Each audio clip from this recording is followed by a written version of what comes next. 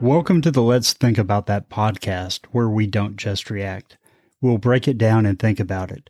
We're going to talk news, the law, sports, whatever we're thinking about. We're your hosts, Ed Yeager and Lee Allen. Lee, how are you, my friend? I'm doing well tonight, Ed. Hope you are. I am well. Has been another interesting week, hasn't it? It sure has. You know, we've talked several times about the Biden border crisis and watched this mounting calamity on the southern border. Not only has it been the welcome mat seemingly rolled out to all of Central and South America, but people from all over the world are showing up there now. And more recently, there were thousands of people beneath a bridge in Del Rio, Texas. I understand that they have started to move some of those out, but at the same time, the White House recently had to answer a question as to why they weren't holding them to the same COVID vaccination standards. And this is what was said at the White House press room. If somebody walks into the country, right across the river, does somebody ask them to see their vaccination card? Well, let me explain to you again. If they have symptoms, the intention is for them to be quarantined. That is our process. They're not intending to stay here for a lengthy period of time. I don't think it's the same thing. I find it unbelievable that the press secretary says they don't intend to stay. Yeah, that's beyond the pale, and I'm sure that Jen Psaki has her faults, just like all of us do. I don't think one of them is stupidity, and to be sure, Jen Psaki knows that's not true, and I guess she just thinks that the mainstream media and the American voters, to the extent they're paying attention, will just accept that. But if it wasn't so serious, it would be funny. That she would look the camera in the eye and say that. You know, and anyone who talks a lot for a living, they're going to say some things they regret saying, or in a way they regret saying it.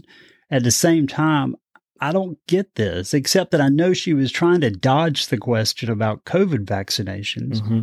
And this White House recently has tried to essentially mandate COVID vaccinations for millions of Americans. So she was trying to draw some distinction between that and people she knows they can't control. Yeah.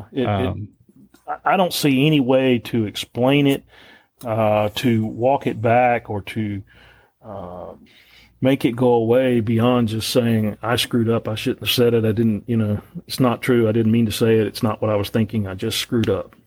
I heard tonight the same reporter that asked her that question asked her today when the president intended to go to the border, and also said, can you tell us when when the last time he went to the southern border was, because we can't find any evidence that he went clearly he hasn't been since he took office as president, but we can't find evidence that he went as a vice president, that he went as a senator, or that he went as a private citizen.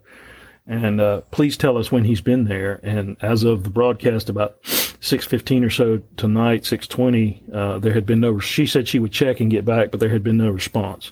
Of course, he's got his intrepid vice president he could send there. Yeah, and she claimed to go, but she really didn't go to the border. She was some miles away. And of course, after yesterday's ridiculous story that has legs still, that with regard to the mounted Border Patrol agents using reins. The original story was they were whipping migrants, and then it became they were using the reins to whip migrants. And of course, the photographs don't show anybody striking anyone with a rein. They show these Border Patrol agents grabbing with his hand, a migrant, and then some others sort of maneuvering their horses near migrants. But the Democrat talking points and the mainstream media talking points are that they were using the double reins or the split reins as whips to hurt or control the migrants.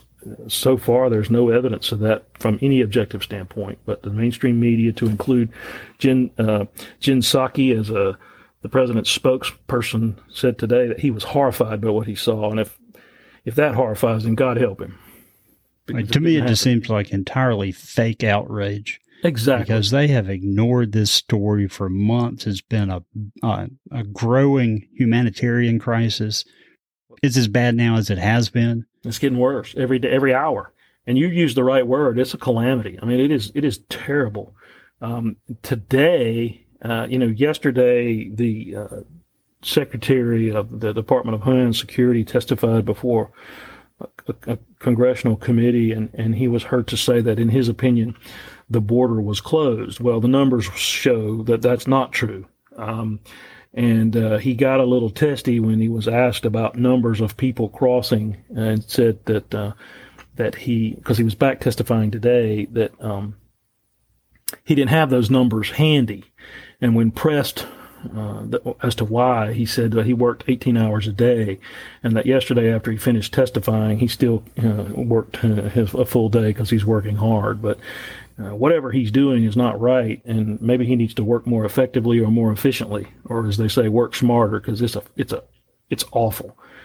Well, let's just talk about those numbers for a second. I didn't mean to interrupt you there, but that's all right. We mentioned before that we were waiting on the CBP numbers for August. Those finally came out about a week ago.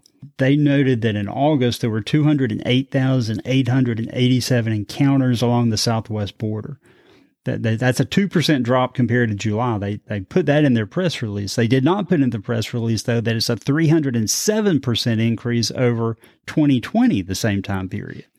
One thing they also noted that out of those encounters, 25% involved individuals who had at least one prior encounter in the previous 12 months, compared to an average of 14% for fiscal years 14 to 19. So, what that says is that people that are encountering Border Patrol and aren't making their way into the country, they're trying again. That's right. Because they have been encouraged that it will work. Well, Harris Faulkner, and I don't normally agree with Harris Faulkner, despite her time here in Greenville as the local news anchor. I don't normally agree with a lot of what she says, but she made the point yesterday on her noon show on Fox News that, the Secretary of DHS and Kamala Harris have come out and said, don't come recently. The problem is social media is full of other people, from, private citizens that know folks who are wanting to come here, to media outlets and who are sending the complete opposite message, that you should come. So it's almost like, and this is me talking, not Harris, wink and a nod, don't come. The message needs to be changed, and changed quickly. And one of the things that was in the official message as recently as yesterday was, we're sending the Haitian folks home.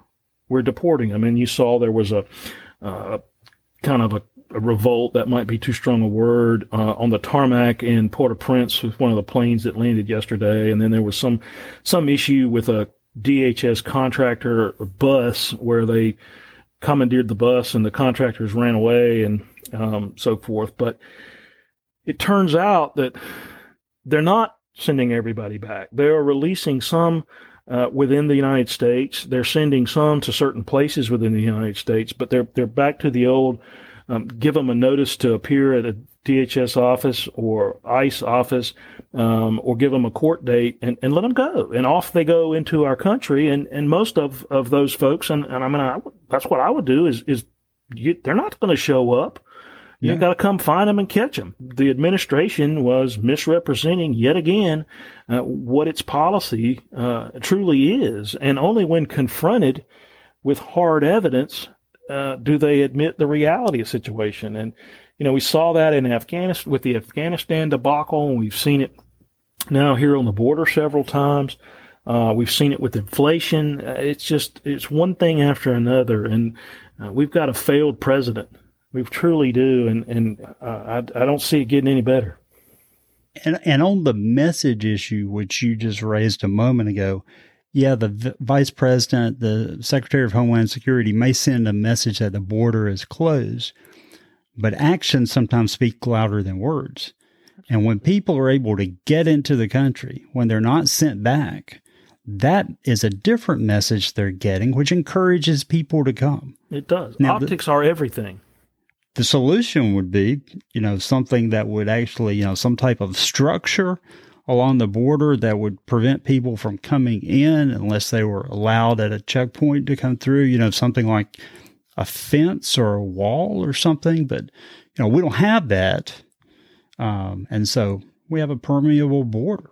And the border there in Del Rio, as you know, there's the Rio Grande River, and there's a dam just under the surface of the water there, and you literally, it's ankle deep, at least right now, and they're walking across it. I mean, I saw just this afternoon thousands of people on our bank, our side of the bank on our side of the river, I'm trying to say, who had just walked across, several hundred who were actually walking across, and then hundreds more who were coming down the bank on the Mexican side of the river who were waiting to cross. And of course, I did see earlier today on Twitter a map with of the sort of the Caribbean basin, and it showed Haiti, and then it showed Del Rio, Texas, and it's about 2,000 miles, and no one has yet, to my knowledge, other than what we talked about last week on this show, how did these people from one of the poorest countries on earth, subject to horrible man-made disasters and natural disasters over years and decades, how did they afford to get from Haiti to Mexico so that they could walk across the border? And there was some interesting reporting on that in the Washington Post, that a number of these Haitians, at least according to the Post, actually left Haiti sometime after the big earthquake in 2010 or so. Mm-hmm. And they've been living in Central America, South America. And, I don't know how they got there at that point, and things weren't much better on the economic front. But this has encouraged them to move from Central and South America to come up through Mexico and try to get into the U.S. And so that actually some of the flights that flew them back to Haiti, they weren't actually, some of them hadn't been in Haiti in years. I'm sure that the countries they were in, they probably encouraged them to leave just because of the drain on resources that you have when you have folks who are refugees or want to claim to be refugees on a country's resources. It's amazing. And I heard there's a rumor, I don't know if it's more than that, but there's a rumor that there's another big group of refugees that are going to be approaching our border in the next few days to few weeks. And I've heard that there are two groups out there, and I've seen this in a couple of different places. One group that's somewhere in Central America, and another group that's huge that's still in Colombia and is organizing for the trip. It's amazing. It's a horrible situation. Yeah. And the so what of this story, I think, is that there are a number of Democrats in Washington that want to find a pathway to citizenship for these folks because they think they will become registered voters and they'll vote Democrat. They're trying to change the demographics of America. And to change it for that reason and that reason only. Yeah, and that political power. Votes. And of course, we need to also talk about these people, these poor people who are living in utter squalor under this bridge in Texas, and the numbers have overwhelmed our ability to provide for them while decisions are made about what to do.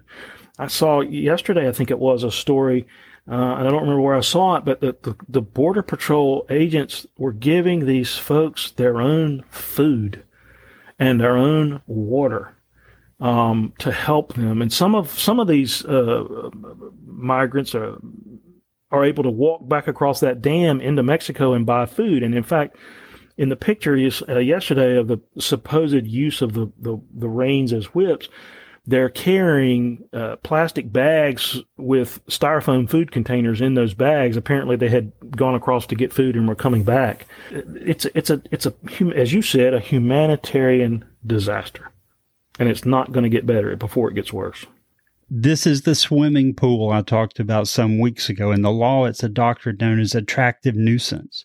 So why don't you explain that again in case somebody maybe missed the prior, because that was excellent.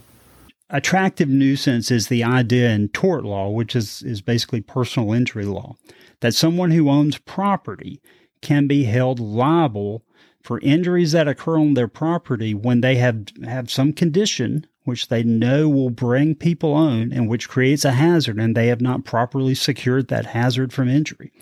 And the swimming pool analogy is just an example of that. If you have a pool on your property, you can imagine quite easily kids in the neighborhood want to come play in the pool, and it's dangerous. And if someone gets hurt because you have not put a fence up and a gate and a lock or whatever is required to secure that pool from unintended swimmers, you can be held liable for that. That's why in most places, if you build a pool, you're required to have a fence around it. Yeah, that's exactly what it is. And so when a presidential candidate says, oh, we're going to reverse that last guy's policies, we're going to make it easy for everyone to come here, he's created the situation where they come, they don't have food, they don't have water, there aren't sanitary conditions for them because it's overwhelming the system. That's exactly right. So the crisis continues. We'll just have to see if this White House can do anything to get it under control. If they even have a plan to get it under control, because apparently they don't.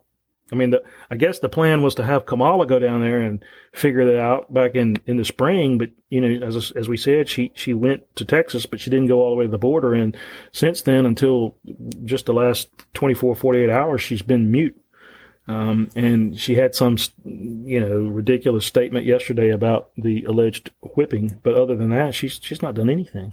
You know, Lee, the other story that came out about a week ago, and quite frankly, I read about it, but didn't really grab my attention as much as it has subsequently, is the indictment by John Durham, the special counsel who was appointed at the latter part of the Trump administration to look into the whole Russia hoax, indicted an individual named Sussman, Michael Sussman. The case is in the district court for the District of Columbia, and indicted him for making a false official statement to an executive branch official, which is legalese for saying you can't provide false information when you're questioned or when you approach someone in this case.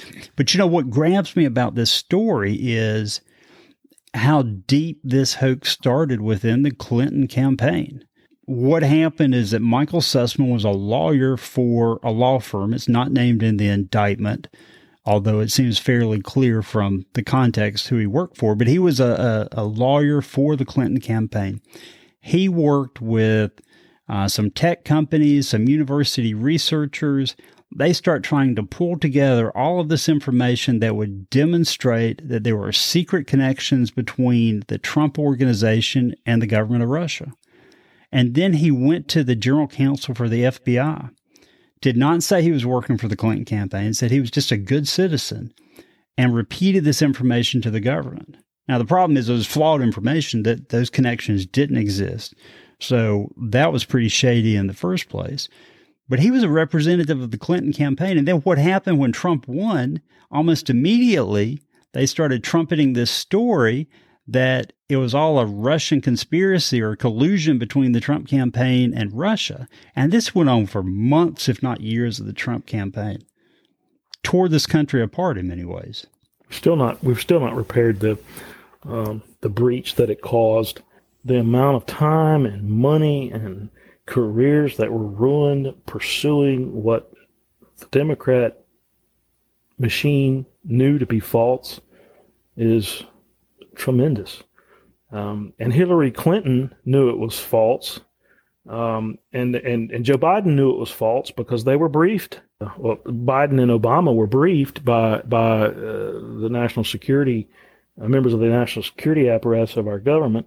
And Hillary Clinton knew it was false because her campaign made it up, all from this lawyer, Sussman, who was billing the Clinton campaign hundreds of thousands of dollars over the course of his time representing that campaign. It's just amazing that it was taken at face value and blown sky high and all but ruined the Trump presidency.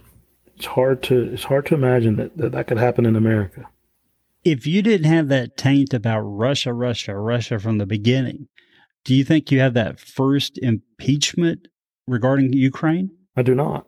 I think that is. I think once they being the Democrat machine within the Senate and the House, and then the establishment within the FBI and the CIA and so forth, once they realized that the gig was up with regard to Russia, they went looking for something else, and they trumped up this Ukraine phone call, in large part because Ukraine is a former Soviet republic, and it smacks of Russia and Eastern European countries, and maybe the American people don't necessarily discern the difference. And I think that's exactly what they did. People think that Richard Nixon, was the master of dirty tricks and so forth.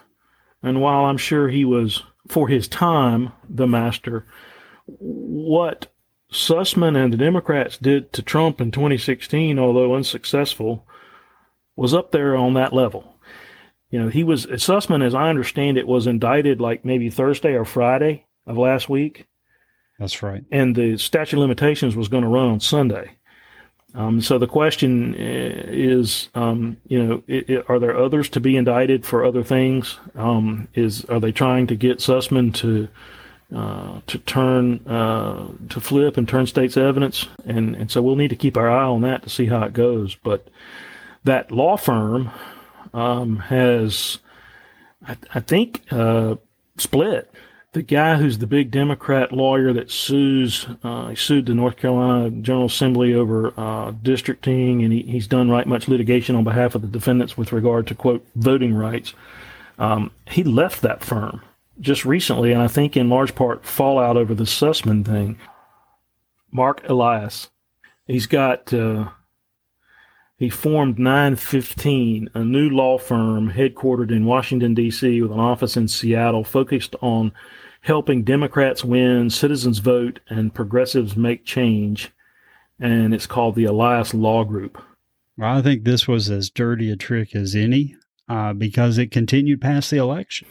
It ruined, probably you could say it ruined some lives in addition to careers, and it was totally false. And this is different, to my mind anyway, from a traditional, what you think of as a dirty trick. The Nixon campaigns turning the air conditionings off in the convention hall for the Democrat convention in 72 in Miami in June or July. So that they would have to go turn them back on, and in the meantime, everyone would be, sweating profusely. That's and then the famous Roger Stone actually did it, dirty trick in the New Hampshire primary in 72. Liberal Republican is running against Nixon in the primary in New Hampshire. And they send Roger Stone, who was college age at the time, with a jar. At the time, you could take cash, before the Watergate era changes to the election law, with a jar full of money and coins in an amount like maybe $150 to make a donation to that guy's campaign on behalf of, quote, Young Socialists for America or Young American Socialists or something. And he asked for a receipt, and he was given one. And of course they let it get out in the press, and that guy's campaign was cooked to begin with, but that wouldn't even raise an eyebrow these days. It didn't help him, but that was a dirty trick then. And of course that's more humorous, I think, than anything. But this was not humorous. This was awful. I wish that some indictments had happened in a more timely fashion, such that could have, perhaps made a difference in last November's election, because I think it was used as a weapon against the Trump campaign. But no one's been charged, no one's, and the stain of the accusation for a lot of people was still there on President Trump. Well, typically I think of dirty tricks as dirty laundry, and they go and do opposition research, and maybe they don't release certain things until right before an election. That's right. In this case, according to the indictment, these researchers knew pretty early on that there just weren't dots that they could connect to build this story. It was just being made up. One of them is quoted as saying, the only thing that drives us at this point is that we just do not like Trump. Yeah. So the story's just made out of whole cloth. And then it's given to the media, it's pushed through the media, it's given to the FBI to try to start these investigations. But then it takes a life of its own after the election with people in Congress, such as Maxine Waters, who start to argue about collusion and impeachment basically from the day after the election was held in 2016. Speaking of damn fool idiots, Maxine Waters, you see her statement yesterday about the situation with the horses and the alleged whipping at the border? I did, yeah. Where she said it was worse than anything that happened in slavery. Right. I mean, that's just idiotic. Yeah, I mean, that's just, I mean, gosh. And did you see, sort of semi-shifting gears from the Russia hoax and the conspiracy to frame the president? Did you hear there's a book coming out by a reporter in which he finds and shows evidence that a portion, at least, of the Hunter Biden laptop emails situation, that those are factually based and they're true, and that maybe some things got slipped in there, but the crux of it is those are legitimate emails. And of course, we have the story from last fall where 50 former intelligence community senior folks said it was all Russian disinformation, and it was hushed up by the mainstream media, and to the extent they talked about it, they said it was BS and made up. NPR refused and said, we're not going to waste our readers and listeners' time with a story that's not a story. And yet Twitter removed the New York Post. That's right. The nation's second oldest newspaper, I believe. Started by Alexander Hamilton. Yeah, it took them off of Twitter because they were reporting this story. And now it turns out it's true. And half the country doesn't care. And that's what concerns me, as we've talked before, is I worry, what do the two sides have in common anymore, Ed? Well, hold that, and we'll come to that in just a second, because I don't want to ignore what I think was a big so what in that story, which is that there was within some of these emails, which we now have verification that at least some of them are accurate, so we have no reason to question the others. But there were allegations that Hunter was holding money for Joe Biden. It pointed to direct corruption by the now president of the United States. And money from the Chinese military to Hunter. And remember, that's where we got 10% for the big guy. That's right. That's where that came from. And you're right. The president of the United States was bought and paid for by the Chinese government, the Chinese military. Nobody cares. But here's the other part of it, which I think will come back at some point. I don't think the Democrats are loyal to Joe Biden. I think he's being used. He's a tool because they want to hold political power. And when he is no longer useful, and that usefulness could die because of mental capacity, or it could be because more emails come out or people start paying attention to him. When he's no longer useful, they won't keep him around. No, they'll shuck him like yesterday's corn. I think you're exactly right. And I think that we are seeing the beginning of the end of the Biden presidency, because it seems that the media and the American people have turned on Biden in large part because of Afghanistan and the crisis at the border. And when folks figure out that inflation is as bad as it seems to be, and it gets worse, then they may decide that they're better off without Uncle Joe and kick him to the curb, either, as you said, through for medical purposes or just leaking the emails or whatever. And then we have President Harris, and I'm not sure who she would pick as her vice president, but I'm sure it'll be some wonderfully talented socialist. Subject to Senate confirmation. Subject to Senate confirmation. And of course, if they don't do that quickly, they may be faced with a Republican Senate that wouldn't confirm. In fact, I want to say that when you pick a vice president, he has to be, or she has to be confirmed by both houses. Is that not right? Did I not dream that the House, when Ford was appointed, did the House not have to okay that too?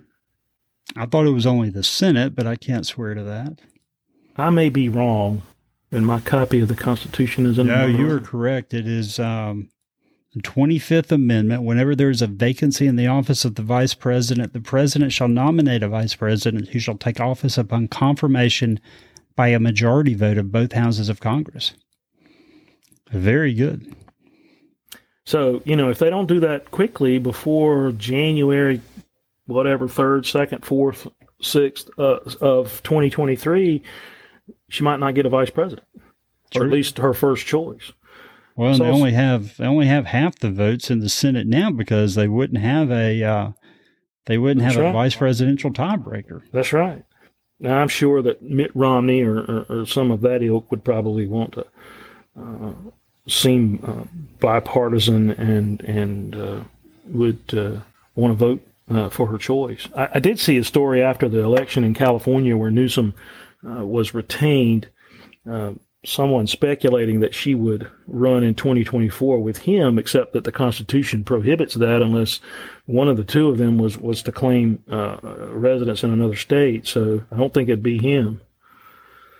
But she could claim residence in D.C. now or somewhere like that. But I don't understand picking someone from California. I didn't think it made sense when Biden picked her for a number of reasons, but particularly because she's from California. That state's going to go Democrat. Yeah, and she said she believed the female that had accused Biden of, for all intents and purposes, raping her. In the debates during the primaries, Harris said she believed the woman. And Kamala Harris has yet to get a delegate in a presidential primary, even as we sit here today. None. But as she later said, hey, it's just a debate. That's right. It's just a debate. Say what you want to. Yeah. No Rule 11 in debates, right? But before I cut you off, you were talking about what do the states have in common? What do the people have in common? I don't know. It's concerning. It really is. Well, Lee, what's on your radar for the next week? Well, I think keeping an eye on the things we talked about is certainly important. I think that and we didn't get a chance to speak too much about this, but I found the interview, or lack thereof, I guess is the better way to say it, that the press tried to have with President Biden during the photo op at his meeting with Boris Johnson yesterday in the White House speaks volumes about the situation within the White House with respect to how it's being operated and managed. And the rudeness with which the female staffer interrupted the prime minister when he was answering questions to say that the president was not going to answer any questions and the folks from the news media needed to leave. I think we need to keep some of that in mind. I also note that during that meeting, twice the prime minister asked the president, did he, in so many words, can we get a free trade agreement or a trade agreement between the United Kingdom and the United States now that Brexit is happening, because the trade agreements as they exist are between us and the EU, not just the British. And twice the president ignored him.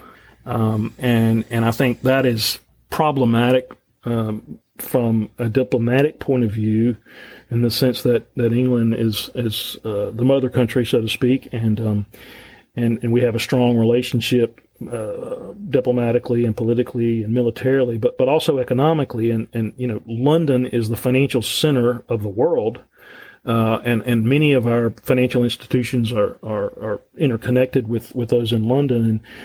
And that kind of thing needs to happen. I think the British are our number one trading partner, if not their top five, and so we need some sort of trade deal with them. And it doesn't seem to happen or be happening. I think that needs some more play, and I want to keep an eye on that. Well, that's an interesting story. That got no attention in the news.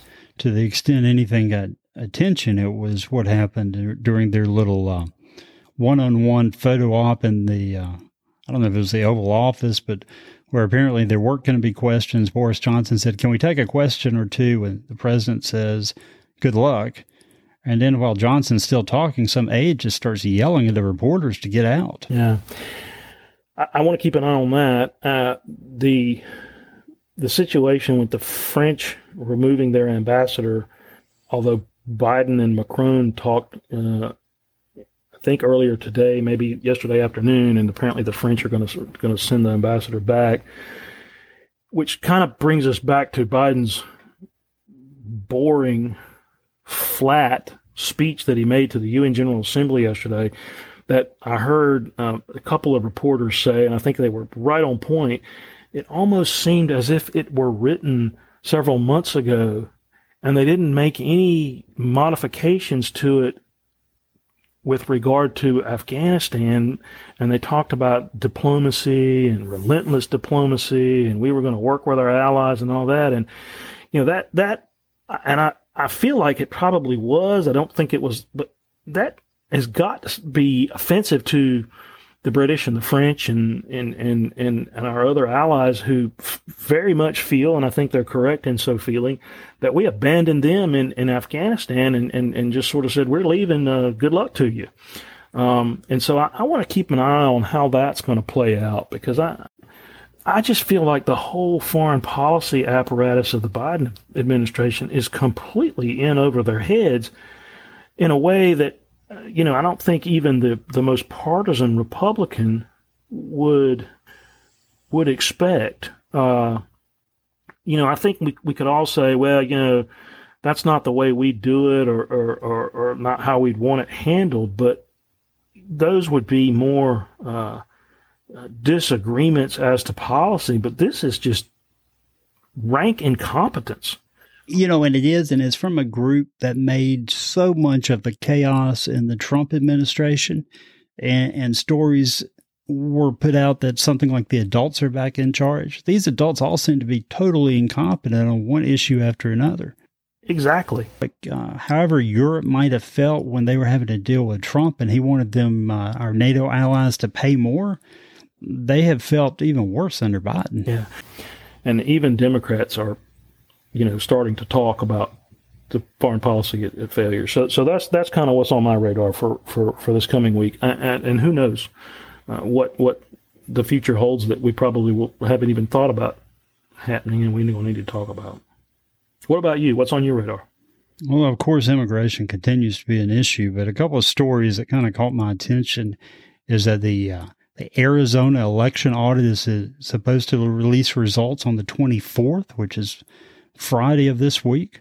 I've been kind of skeptical that anything really major is going to come out of it, but it's going to be interesting to see if it comes to some closure and what it says.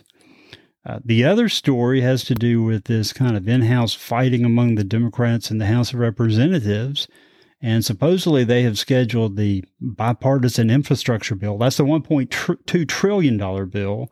They've scheduled that to go for a vote in the House on the 27th. Which is Monday. Be, I guess, Monday of next week.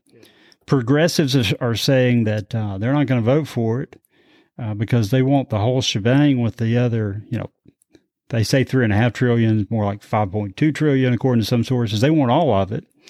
And so there's this big fight between the moderates and the ultra liberals. I don't even like to call them progressives. Biden has apparently interceded. Pelosi's tried to do something. So it's going to be interesting to see how that fight plays out next week, if it does.